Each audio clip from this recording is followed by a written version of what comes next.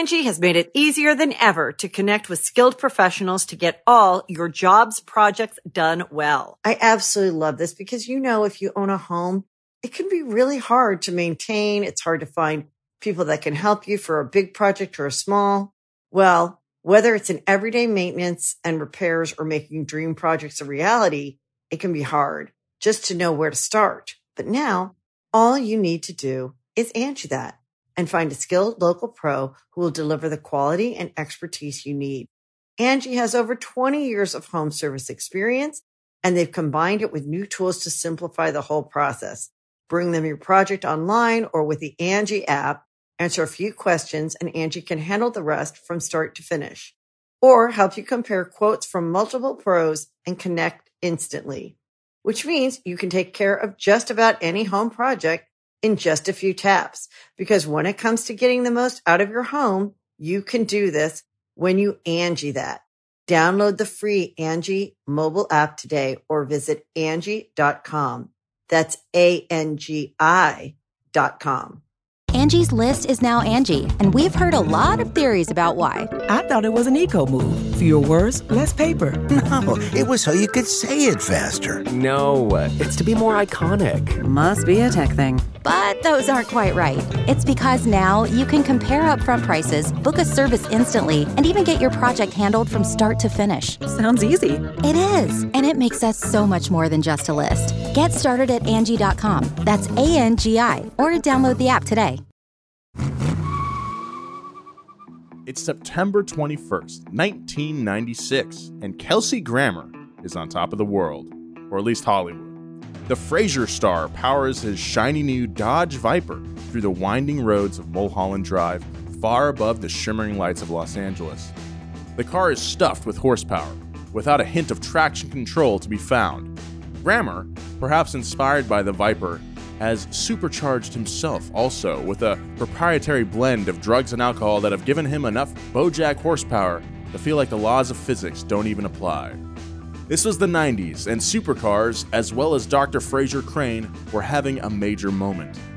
For any car enthusiast, it'd be a dream to drive, but not for Dr. Frasier Crane, who had very publicly renounced his sobriety on a Thursday night at a James Taylor concert.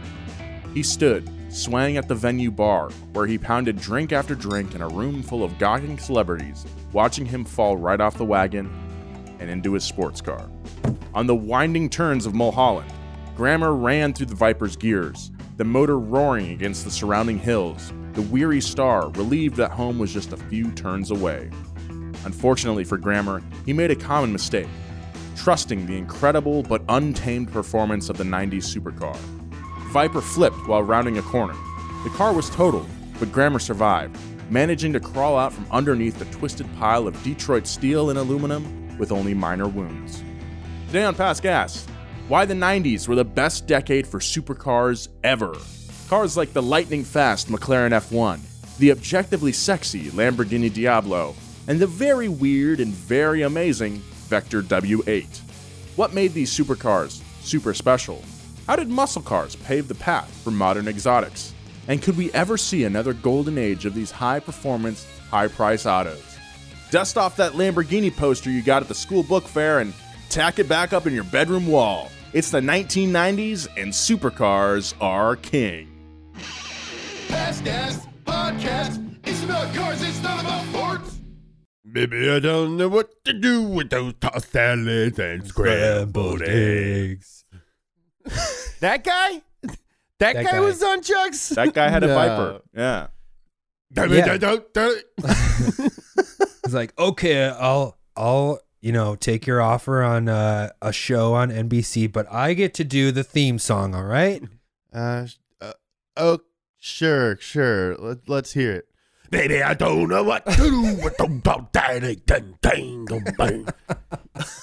It's like a Charles Manson song. It sounds like, have I ever showed you the clips from like the Montreal Jazz Festival scat? It's all white people, right? Yeah, it's all French white people going like beep a dop a doo doo doo doo doo, and then, like they trade off and they're all equally bad. Hey man, you gotta express yourself somehow, It's true. Doesn't matter how. Anyway, welcome to Past Gas. I'm your host, Nolan Sykes, joined as always by James Pumphrey. Hello there, everyone. It is I, James, and not an imposter. And Joe Weber. What's up, Wink Wink Nation? I'm here for you, and I am fired up. And as the boys have been saying, we are talking about 90s supercars today on this episode. We were talking before we started recording. I think like we're a little biased as far as the 90s being the greatest time for supercars. That's like us saying like the 90s is the best time for cartoons. Yeah. Because that's when Joe and I grew up, at least. When did you grow up, Nolan? How old are you? You're 6. You're 6 years old, huh? Yeah, I was born in 93, so like my... Okay. So yeah, you're the first time when you realized supercars were a thing was in the 90s. Yeah, for sure. I heard Third Eye Blind on the radio, is what you're saying. Yeah. What about 311? Heard 311 too. Okay, got it. So like the Diablos, the Lamborghini machines, those are big parts of your formative years, eh? Oh, for sure. Yeah. Now supercars are a lot more prevalent. Yeah, I feel like within the last 10 years, like it's blew up again, but I feel like the 90s really set the president? And showed what was possible and kind of like blew the whole supercar thing out of the water because we had just come out of like the Malaise era and people were like, I want something fast and flashy, and purple and green are really cool right now, so let's just make cars like that.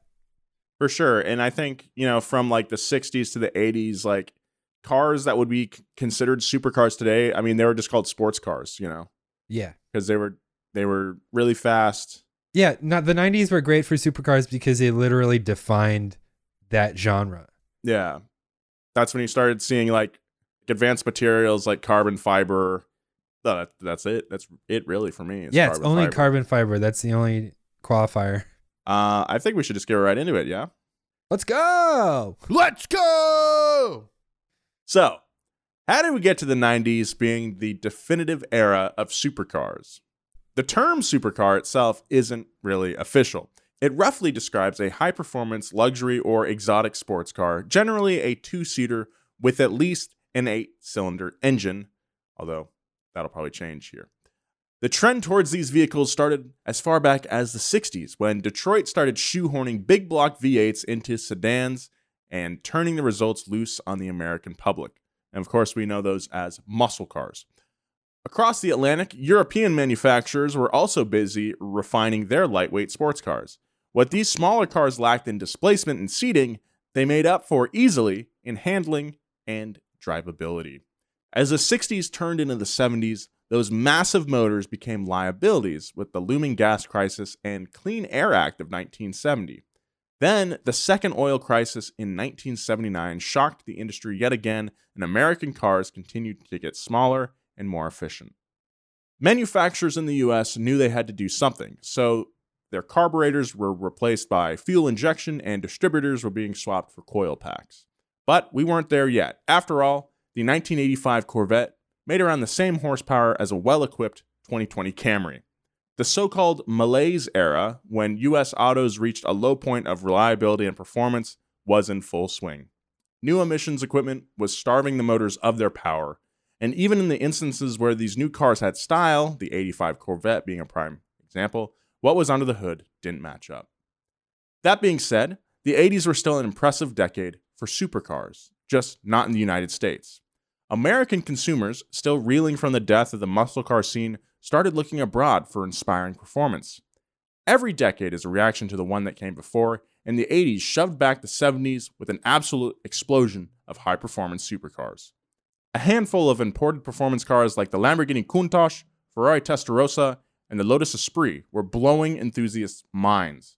And with the stock market looking like Pikes Peak, they were selling faster than cocaine in Wall Street bathrooms.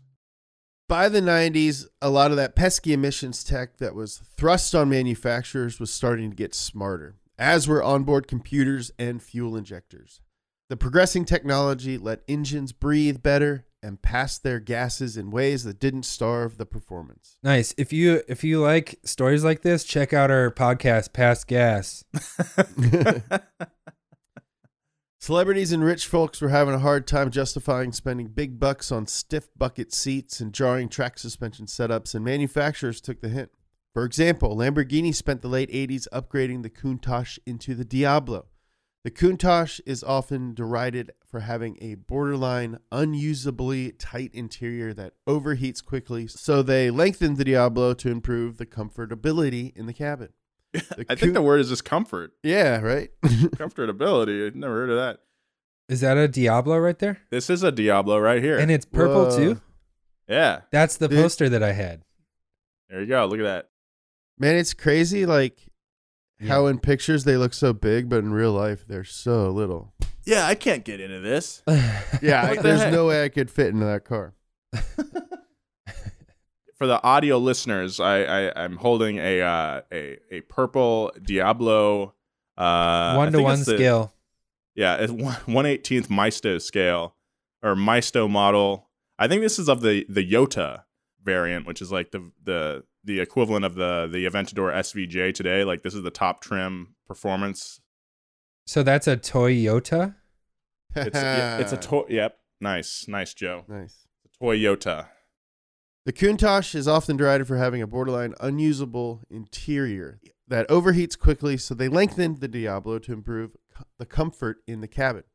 The Countach's 380 horsepower V12 was a great motor for the 80s, but this was a new decade called the 90s. So the Diablo got an improved version of it based on the same platform, now pushing 485 horsepower through some tech tweaks and freeing up some emissions issues. Dang.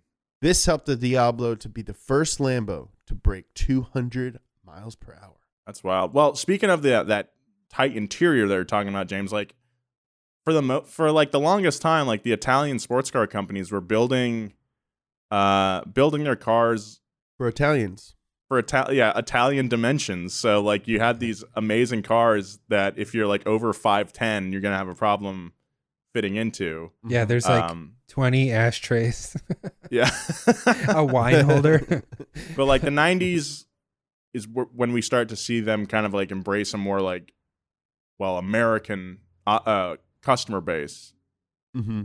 But I mean, I don't think supercars really get comfortable for like average size Americans until probably like 2015. Yeah, wasn't the Pantera like you had to sit sideways to make it fit? Pretty much. I watched Nolan. The Pantera is one of Nolan's dream cars, and we were at a shop getting the Z's dyno tuned, and there was one parked in the parking lot, and I watched a dream die. when As he tried to sit in. Yeah, he sat in it, and he was like, "Well, can't get one of these ever." Oh no. Yeah. I was just like literally like jammed into it. And like the steering wheel is like in your chest. Oh my God. And you have to like put your legs. Yeah, you do have to like put them all the way to the side. It's not comfortable. Well, hopefully you'll have enough money one day that you can do what Shaq did with his Vader and have it lengthened by like 1.5 feet. Well, now my move is not the Pantera, but to see if I can fit in the Mangusta that we talked about in the what was that? That was the De Tomaso episode that we talked about. Ford GT40, very roomy supercar. I got to sit in a just a GT, the 2005 version.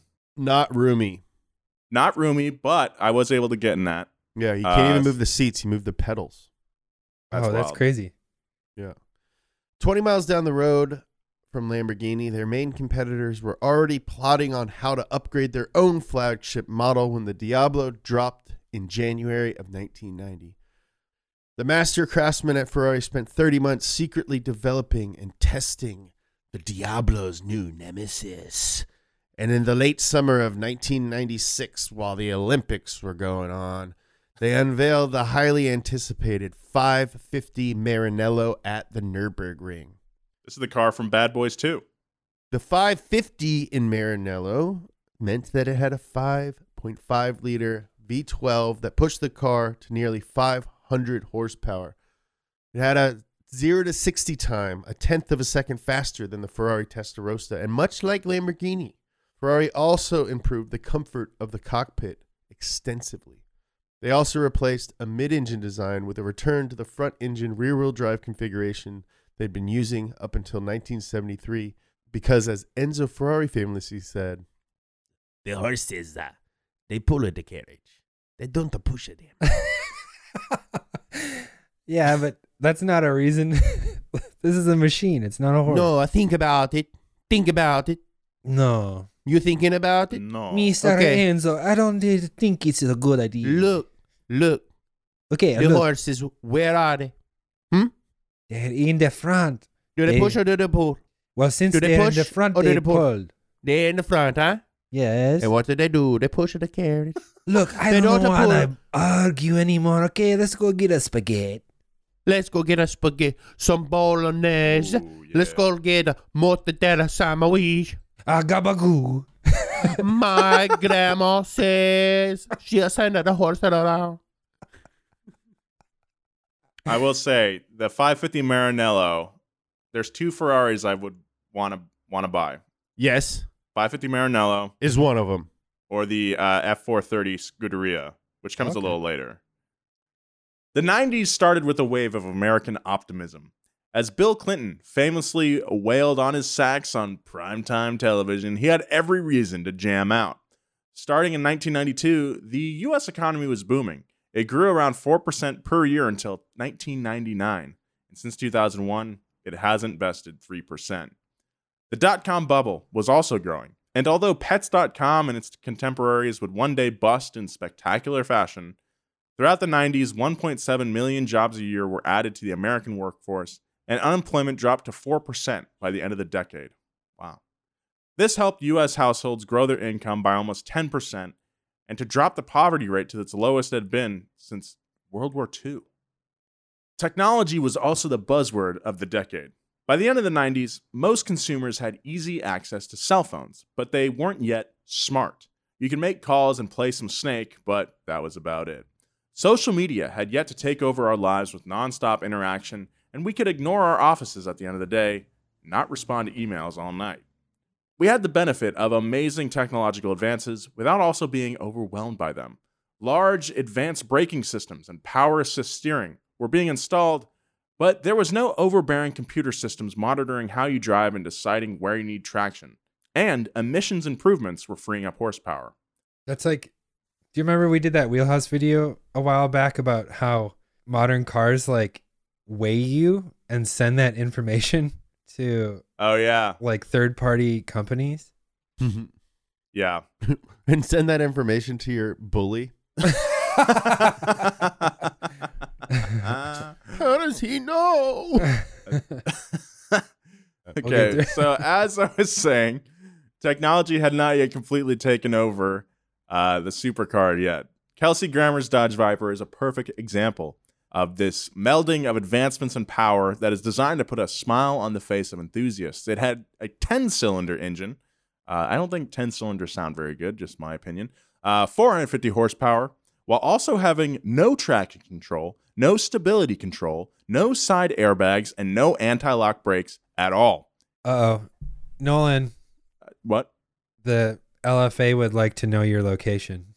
Yeah, well, that's different. That's a smaller displacement V10. Okay, so I guess you're just making excuses now? I am moving the goalposts a little bit. Yeah, I'll cop to that.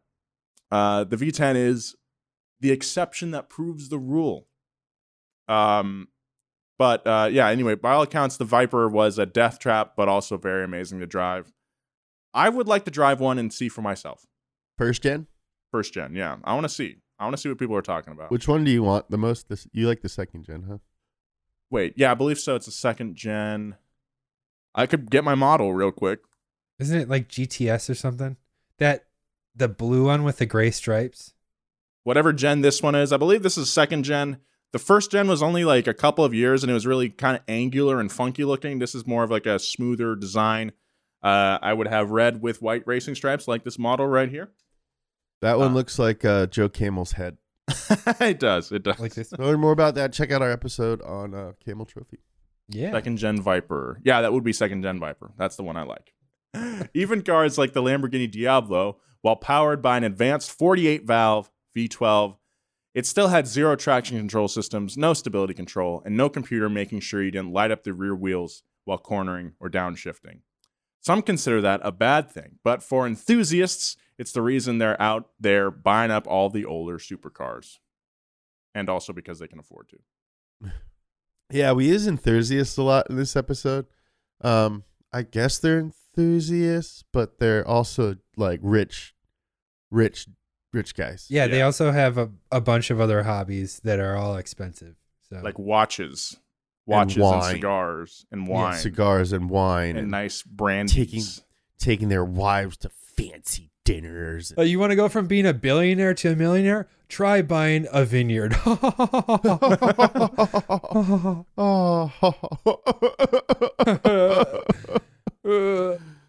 If any supercar from the 90s could be dubbed a literal poster child, it was the Lamborghini Diablo.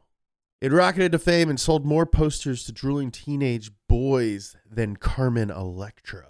Ooh. I have a serious and unanswerable question. Was more money made from the sale of these posters than of all actual Diablos ever sold? Comment down below. Like and subscribe. For many of us, the Diablo was our first taste of the exhilarating world of beastly performance and the titillating world of beautifully shaped aerodynamic bodies. We grew up riding in the back of Ford Tauruses and Volvo 240s, so the sight of the Diablo Wedge not only matched our childhood drawings, but also all of our dreams of success. And some of our friends with more quote-unquote chill parents even had the Diablo poster featuring a supermodel filling up her gas tank in Los Angeles. I did have a Diablo poster, and I'm trying to remember if it was a purple one, but I think it was like the light metallic purple, which was a really cool. Oh, I know what you're talking about. Yeah, I know that color. Good color. You know what I would do, speaking of Lamborghini purple, Joe? Yeah. Find a wrecked Diablo, yank that engine, stuff that sucker into a Plymouth Cuda, which was famous for being available in Plum Crazy. Oh. Right? But then paint that car Lamborghini purple. And do like Lamborghini doors on it too? I think that's a bit West Coast Customs. Next stop, SEMA. If anyone wants to sponsor that build or That's steal it for themselves. Ring Bros, we're looking at you. Yeah, Ring Bros, hit me up. Let's go. Ring Bros, hit up Nolan. Nolan's phone number is... Angie has made it easier than ever to connect with skilled professionals to get all your jobs projects done well. I absolutely love this because, you know, if you own a home, it can be really hard to maintain. It's hard to find people that can help you for a big project or a small. Well, whether it's in everyday maintenance and repairs or making dream projects a reality, it can be hard just to know where to start. But now all you need to do is Angie that and find a skilled local pro who will deliver the quality and expertise you need. Angie has over 20 years of home service experience, and they've combined it with new tools to simplify the whole process. Bring them your project online or with the Angie app, answer a few questions, and Angie can handle the rest from start to finish.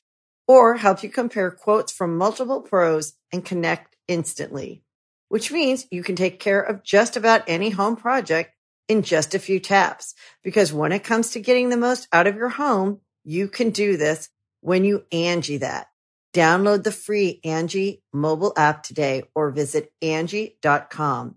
That's ANGI.com.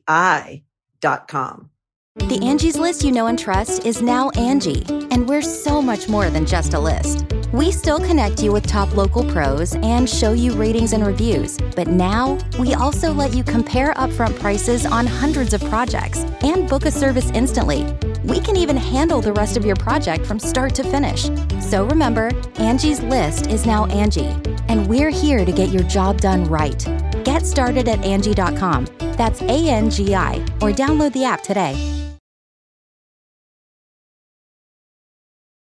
The Diablo beat back the banal styling of the family grocery getters that were looking a bit too conservative after the muscle car era, and that image sold like crazy. But while all the 15-year-olds were tacking the posters into their parents' drywall, people with money were getting behind the wheel of Diablos and found that looks matched the drivability. The car was ubiquitous in mass media, an easy symbol for the excesses of the era. From Ocean's 11, Gone in 60 Seconds, Dumb and Dumber, in the movies to music videos made by musicians like Ludacris and Jermaine Dupri, and endlessly talked about on Top Gear more than a decade later in 2002 when the show started and Jeremy Clarkson sang the supercars' praises at every chance. While there were definitely better supercars being produced in the 90s, none got the attention of the Diablo. So what were those better cars? For many of the creators of high-performance vehicles, the focus was not only on style, but setting records. Top among them was Jaguar, looking to roar onto the scene by building a supercar that could set a new speed record to match its feline namesake. The issue was that all of the company's engineering resources were tied up with the development of their XJ and XJS models. Upper management was reluctant to pull staff from their successful Porsche daily driver division, so they turned to Tom Walkinshaw of Tom Walkinshaw Racing, who was riding high on snagging 11 wins out of 11 races in the British Saloon Car Championships of 1983. Jaguar partnered with TWR and they formed a joint venture, Jaguar Sport Limited, to build race cars starting in 1987, and they focused on the development of Project XJ220. The 220 in the name was a callback to the XK120 Jaguar built in the late 40s with the goal of a 120 mile per hour top speed.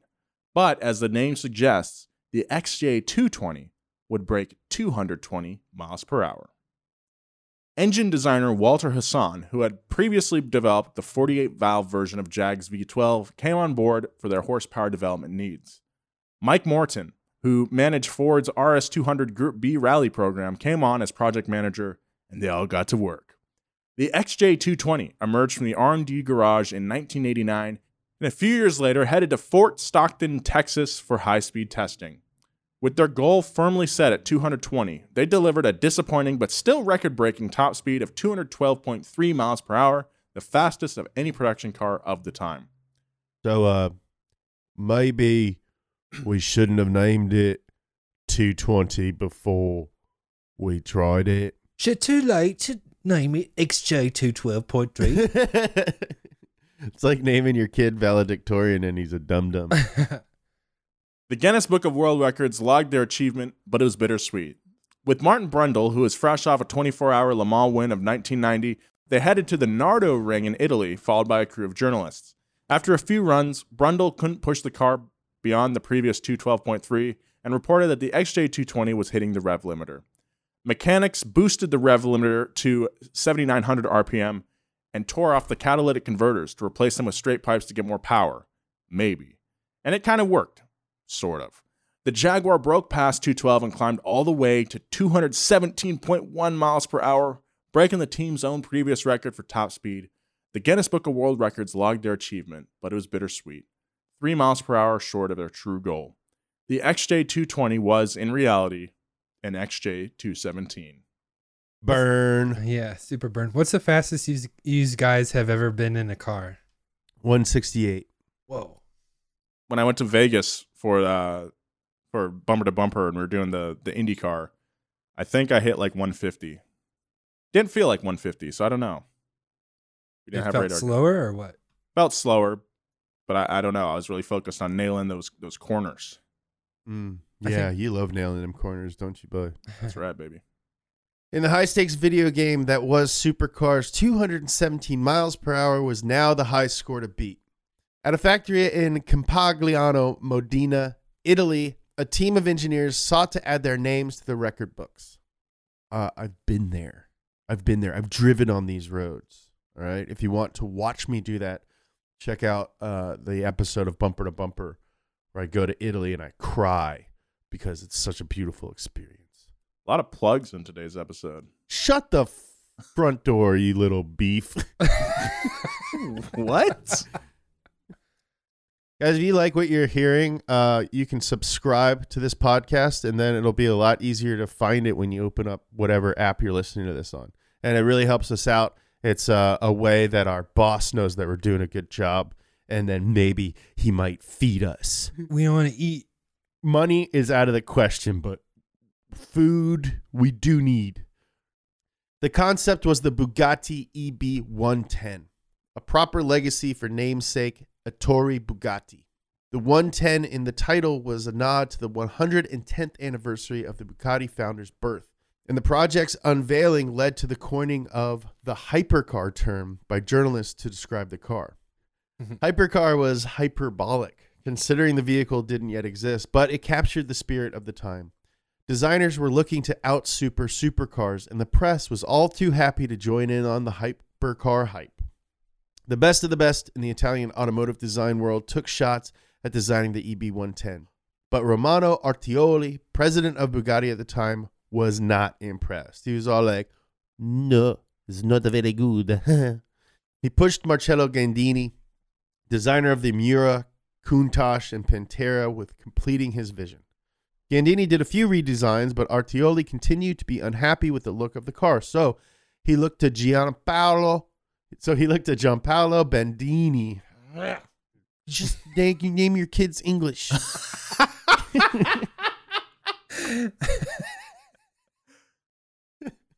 So he looked to Gianpaolo Benedini, the blue factory designer, to make his demanded changes.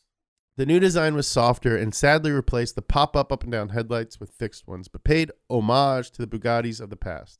Artioli swapped out some engineers and designers, and whatever changes he made worked. The EB110 features tons of innovative technologies that were rarities at the time.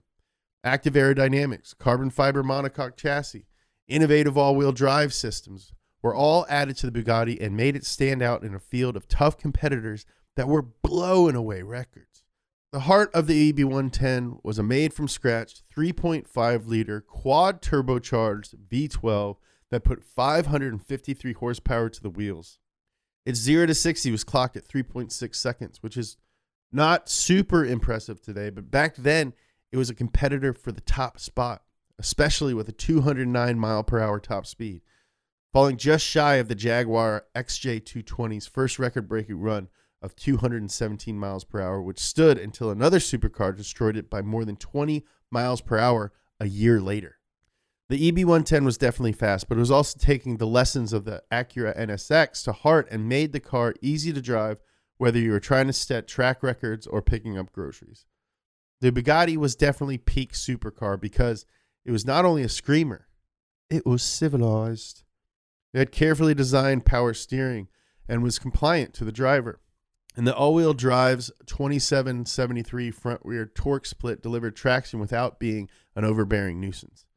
This was the dream of 90s supercars. Easy to drive, but insanely fast. Lots of grip, but you could break it free and corner with a grin. Ettore Bugatti was spinning in his grave, but it was the good kind of spinning. Like dancing, only he's dead, in a coffin, or probably a mausoleum. That's like that's kind of that's Bugatti's kind of strategy, is just making these insane supercars that you don't have to have any compromise with in terms of anything else. Like, you can just do anything with your supercar.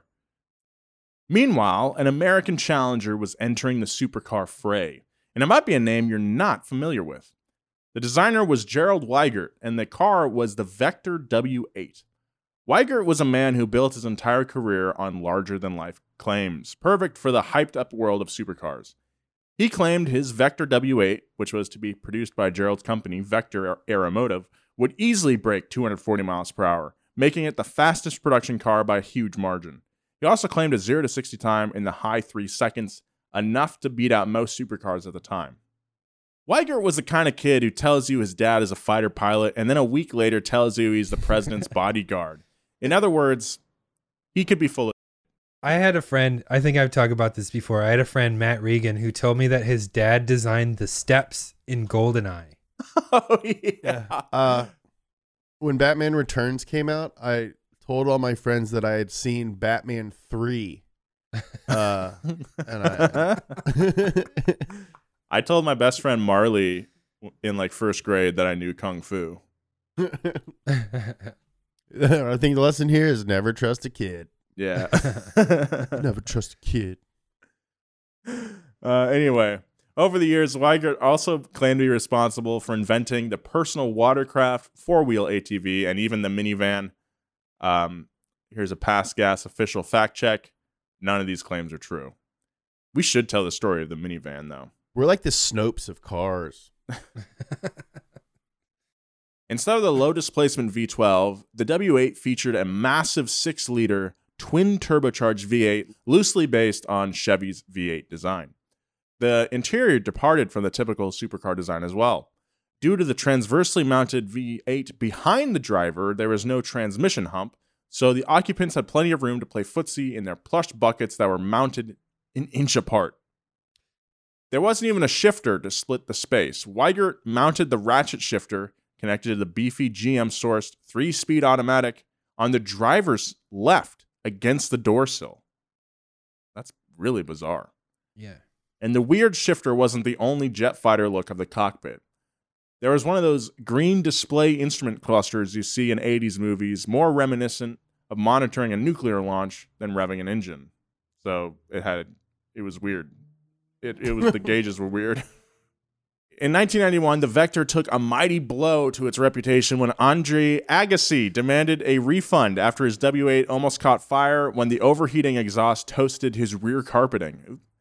Around that time, Car and Driver got their hands on 3 W8s, ready to put them through the ringer and test those bold claims. Instead, all 3 cars broke down, and Car and Driver used it as an example of never trusting a manufacturer's claims moving forward. Fun fact about Andre Agassi, he didn't like playing tennis. He was just really good at it. And it only came out like way after his career had ended that he was like, yeah, I just didn't like it at all. Yeah, he is also like super, like he was famous for his long hair, but it was a wig. What? Wait, I thought Andre Agassi was the bald dude and he was known for being bald. Well, now he's known for being bald, but for a while he was known for as the cool new guy with like a long ponytail. Yeah. And once before like either like Wimbledon or like the British Open or something, his like wig fell apart and he performed really poorly because him and his brother were up all night trying to fix his wig. Oh my God. Why? Whoa. No one. Oh, Pete Sampras is the other dude. They always pitted them against each other, right? Yeah. I liked Andre. Seeing him on TV. Andre Agassi? Andrea Gassi, yeah. Andrea Gassi. He was cool. She was cool. That's funny that he didn't like tennis.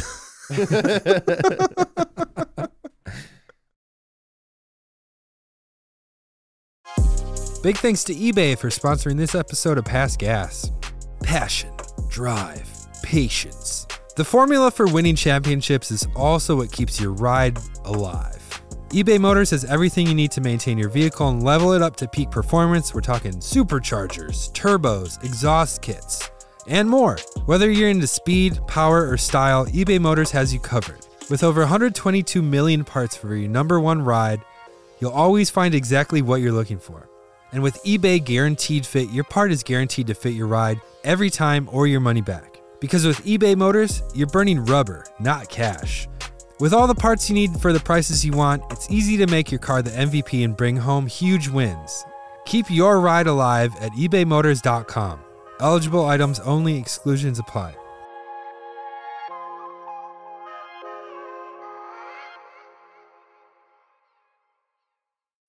When you need mealtime inspiration, it's worth shopping Kroger, where you'll find over 30,000 mouth-watering choices that excite your inner foodie. And no matter what tasty choice you make, you'll enjoy our everyday low prices, plus extra ways to save, like digital coupons worth over $600 each week. You can also save up to $1 off per gallon at the pump with fuel points. More savings and more inspiring flavors make shopping Kroger worth it every time. Kroger, fresh for everyone. Fuel restrictions apply.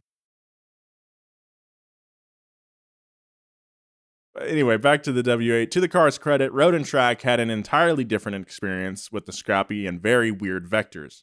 Road and Track had 0 issues with the cars and posted 0 to 60 times of 4.2 seconds, which was short of the manufacturer's claims, but not by much. They weren't able to test the top speed, but based on the red line of the GM 3-speed, Road and Track estimated the W8 could hit 218 miles per hour.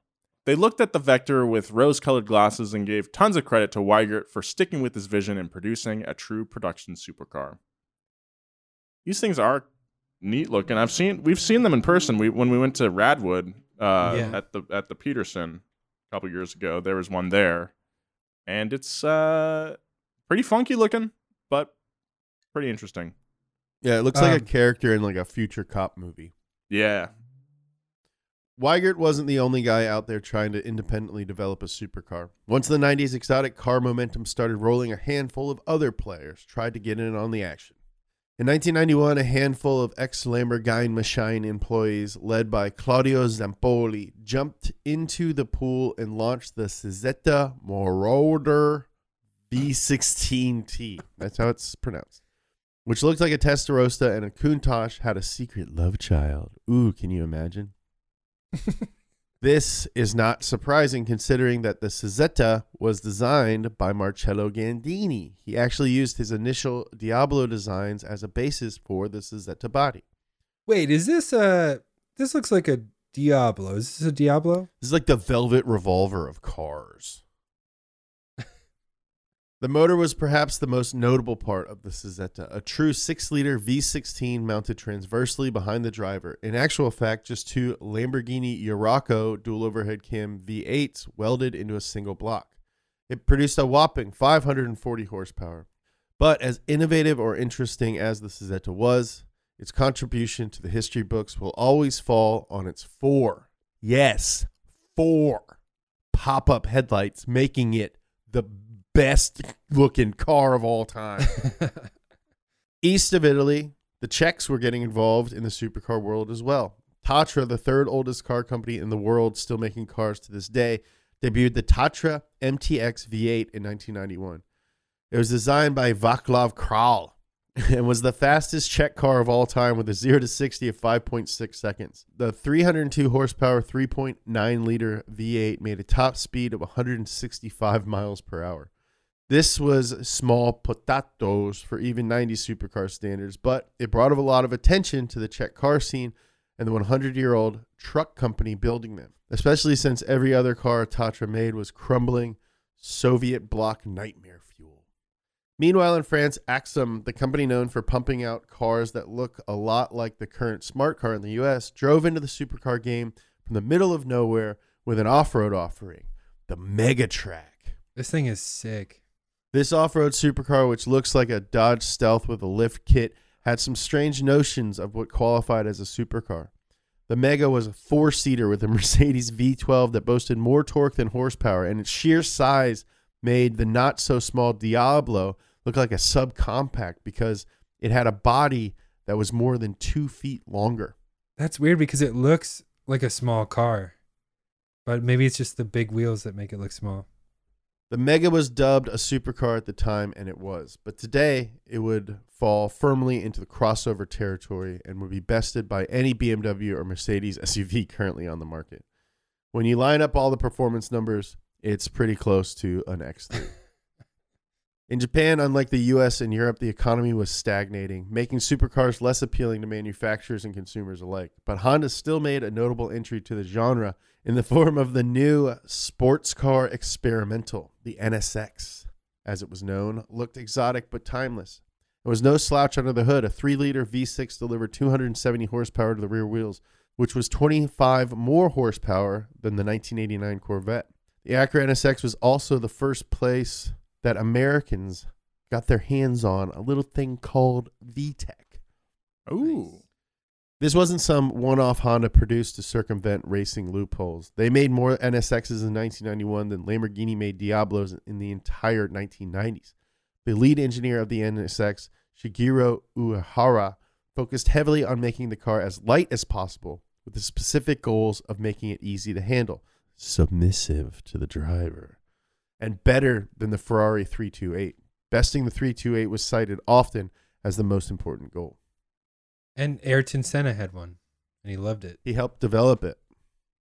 Yeah, who could forget that classic video of him driving it around, I think, Fuji. In loafers. In loafers. Laugh.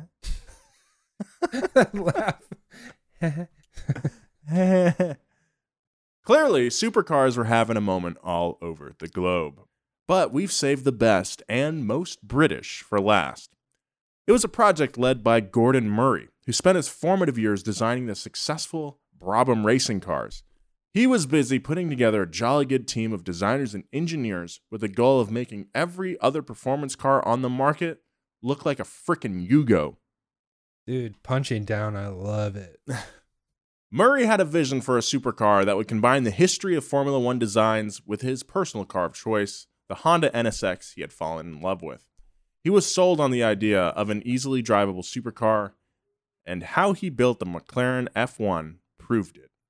Murray's undying obsession over every aspect of the car paid off. When he set out to build the F1, he took a piece of paper and wrote down his must-haves. Quote, "No compromise, no plastic, 3-seat layout, use F1 technology to create ground effect, automatic retractable aero devices, composite monocoque in body, survival cell a la F1, F1 engine, 6-speed transaxle, carbon clutch, electronic differential, okay, 200 mile per hour plus top speed."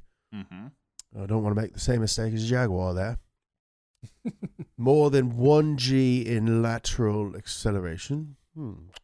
F1 push or pull rod suspension. Pull rod, decide that's which one later. Yes. Carbon brakes. A pedal. That should be pretty easy. Steering and gear change position to suit the buyer. Baguette, oranges. Oops. Wrong list. And a partridge in a pear tree." Gordon. You devil, you sly devil. You sod. It was a long and exacting list of elements to refuse compromise over, but the team Murray assembled kept to the plan. Murray attributes a big portion of his success to being able to start with a clean slate. Ferrari and Lamborghini, for example, have past models to improve on, which makes good economic sense but impedes innovation. For the F1, they tried new things like building a supercar without a flywheel and a weird 1+2 seating arrangement where the driver sits in the middle and has a passenger to each side. At the end of the day, he created what many consider to be the greatest car of all time. The car was packed with proprietary designs and technologies. It utilized the BMW S72 V12 engine, which rocketed the British supercar from 0 to 60 in 3.2 seconds and 0 to 100 in 6.3. Could still hit 200 miles per hour from stopped in just 28 seconds. These numbers were jaw-dropping, but it was the top speed of 240.1 that was so shocking. It took more than a decade for Bugatti to beat it with the Veyron when it hit 267 in 2005 with a 487 cubic inch quad-turbo V16. The McLaren, it's naturally aspirated. That's so cool. Yeah, that's pretty, man. The coolest car ever made. The British car magazine Autocar called the McLaren the finest car built for the road up to that point and deemed its release one of the greatest events in automotive history. Mr. Bean himself loved the car so much, he wound up wrecking it twice. Other famous owners include Elon Musk, Jay Leno, George Harrison, Ralph Lauren, Nick Mason, and, of course, our buddy, the Sultan of Brunei. He's not our buddy. The guy's not our buddy. He's our James Pumphrey's close personal friend, the Sultan of Brunei. Let's get that rumor started. Collectors all over the planet drool over F1s when they come out for auctions, and bids have gone as high as $20 million. It's a cool car. At the turn of the millennium, the supercar was at its peak. It was an almost impossible task to dominate the F1 after it had set the bar so high. After 9/11, the economy took a serious hit, and many people's outlook went from glossy to gritty. Millionaires were still buying supercars, but the shine had started to come off the edges just a little bit. Big hair and big suits were replaced with jeans and indie band t-shirts, whiskey and cocaine with craft beer and joints, supercars with, well, just regular cars. Regular cars, which we should emphasize that due to the trickle-down effect of car tech, were getting a lot cooler. The Mustangs and the Camaros of the mid-2000s were becoming competitive with supercars that dominated the scene just 20 years before. Better yet, you could actually buy one without having to remortgage your house. While supercars continue to innovate with powerful electric motors and space-age suspension technology, they've also started to feel less like cars and more like computers with seats. The supercars of the 90s were the last ones that broke records without technology controlling more of the ride than the driver, a standard that we'll likely never return to. The upcoming 2,000 horsepower equivalent electric supercars will no doubt be beautiful machines using artificial intelligence to control motor response and suspension reactions. But will they be any fun? When engine sounds have to be piped through the stereo, is something lost? And where can you even drive a totally silent 300 mile per hour supercar? Yeah, that's nuts. I do feel like it's not considered a supercar, but when you had that M4, James, it's just too fast and it's like too comfortable. You don't realize how fast you're getting, and then there's no fun in like getting that fast. Yeah, it was definitely too fast for me to drive. That's awesome. I felt the same way when we had the C8 Corvette. I took it out to the canyons, met up with some buddies, and I just I couldn't drive it. Like, I mean, I could drive it, but like I knew that I was not enough driver to like push it the way it was designed to be, you know. I had so much fun in that C8. It was a great car. Yeah, it was a really wonderful fun car. My favorite part was driving down the interstate at like having cruise control set at like 100 and just chilling. Yeah. The closed course interstate. Yeah, in Mexico. Our roads and appetite for cars are changing along with the rules governing them. We'll never have another perfect culmination like the wild, wild west of 1990 supercars. We will never recapture the feeling of 90s supercars. There isn't a single executive at any car company today that would allow another early 90s Dodge Viper to hit the streets. Yeah, I think it would be illegal. The 2020 Hellcat, which has double the horsepower, also has double the safety nets and nanny tech to keep you from spinning into oncoming traffic. But honestly, guys, where's the fun in that? I mean, that was a lot of fun driving around in that too. Yeah. Not gonna lie. I would say that the Demon is probably pretty close to the Viper in that it comes from the factory with drag radial tires, which are not meant for the street. Those are meant for prepped racing surfaces like a drag strip. So if you get on the gas too much, like you can spin out. It's a lot of fun though. On the other hand, 90s supercars were only accessible to a tiny, coked up sliver of the population that could afford them. Car performance may never reach its 90s glory. Well, I mean, it's already eclipsed it, but it's also becoming a lot more accessible. It's the reason why we here at Donut tend to focus more on cars you can actually afford than the ones you only ever own as a poster or a diecast. The 90s were an incredible time for supercars, but even then, they were always more of a dream than a real thing, more of a concept than a reality. For the vast majority of us, we own as many supercars now as we did in the 90s, which is zero. Yeah. Unless you're Kelsey Grammer, that is. I don't want to do I'll stay in the key. So yeah, don't drink and drive. Definitely don't drink and drive if you're in a Viper. Yeah, you know, I do think that the 90s were the best time in terms of the idea of what the supercar is. You know, a lot of them had manual transmission and very heavy clutches and very limited, like those were cars that were dangerous, you know, like that was part of the appeal, was that at any time this car was trying to kill you. Why is that fun? Why is that it's fun? Just the danger factor. It's, you know, there's other things in life that have that same appeal. I'm not saying I don't think it's fun. I'm saying why. I don't know. Why is it fun? Well, it lets you peer into that void, you know, gets you from that void, the cavern between living and death, you know. You want to know how I got these scars? Yeah, exactly. I want get to the know appeal. how I drive these cars? Oh, nice. Oh, a little variation. Yeah, Nice. car enthusiast Joker is a good character. Like when we were at Vegas, when I was at Vegas with the B2B team on the oval, like, you know, you're just strapped into this thing and like you're just hurtling around this oval, getting pressed into that banking corner. And like, if the car did lose grip and you spun out and smashed into the wall, that's really gonna freaking hurt, you know? Yeah. You might get messed up, especially But in a you car. can't think about that when you're pushing the limits. No, exactly. So like that's the appeal, is like that is at the back of your mind, but also you're like, that thought's at the back of your mind, but it's fighting with the thought of like, I want to go faster. That's you like, know? I mean, this is on a much smaller scale, but like skateboarding, every single thing you do, you could break your leg. For sure. And you have to just like put that aside and go for it. And confidence is what gets you through. Yeah, it's like when I go in to pet my 16-pound golden doodle, and like one in every 25 times she like snaps at me a little bit. Oh, yeah. And I'm like, whoa. It doesn't stop you though. No, yeah, Birdie is a 90s supercar, and like a big like 120-pound chocolate lab. That's like today's supercar. Right. You know, like bigger, more powerful, but safer. Yeah. Yeah. Birdie's little, dangerous. That's right. and a little floof angel. So I guess that's the episode. Thank you very much for listening. I hope everyone listening is doing well. Tell a friend about the show. Follow James Pumphrey on all social media at James Pumphrey. Please follow Joe Weber. Please follow Joe Weber at Joe G. Weber. He deserves it. I don't want to come off as thirsty, but I'm pretty thirsty, pretty horny for follows.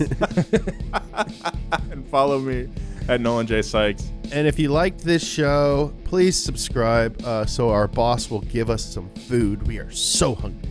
Yeah, I had to go get my own Lucky Charms. Thank you to our producer, Bridget and Thomas. And our writer, Jake. Yeah, see you next time. Be kind. Keep it juiced.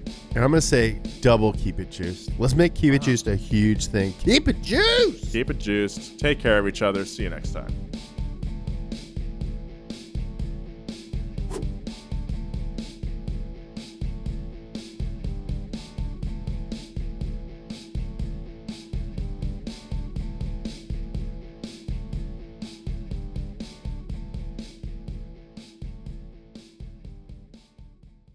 Angie has made it easier than ever to connect with skilled professionals to get all your jobs projects done well. I absolutely love this because, you know, if you own a home, it can be really hard to maintain. It's hard to find people that can help you for a big project or a small. Well, whether it's in everyday maintenance and repairs or making dream projects a reality, it can be hard just to know where to start. But now all you need to do is Angie that and find a skilled local pro who will deliver the quality and expertise you need. Angie has over 20 years of home service experience, and they've combined it with new tools to simplify the whole process. Bring them your project online or with the Angie app, answer a few questions, and Angie can handle the rest from start to finish. Or help you compare quotes from multiple pros and connect instantly, which means you can take care of just about any home project in just a few taps. Because when it comes to getting the most out of your home, you can do this when you Angie that. Download the free Angie mobile app today or visit Angie.com. That's ANGI.com.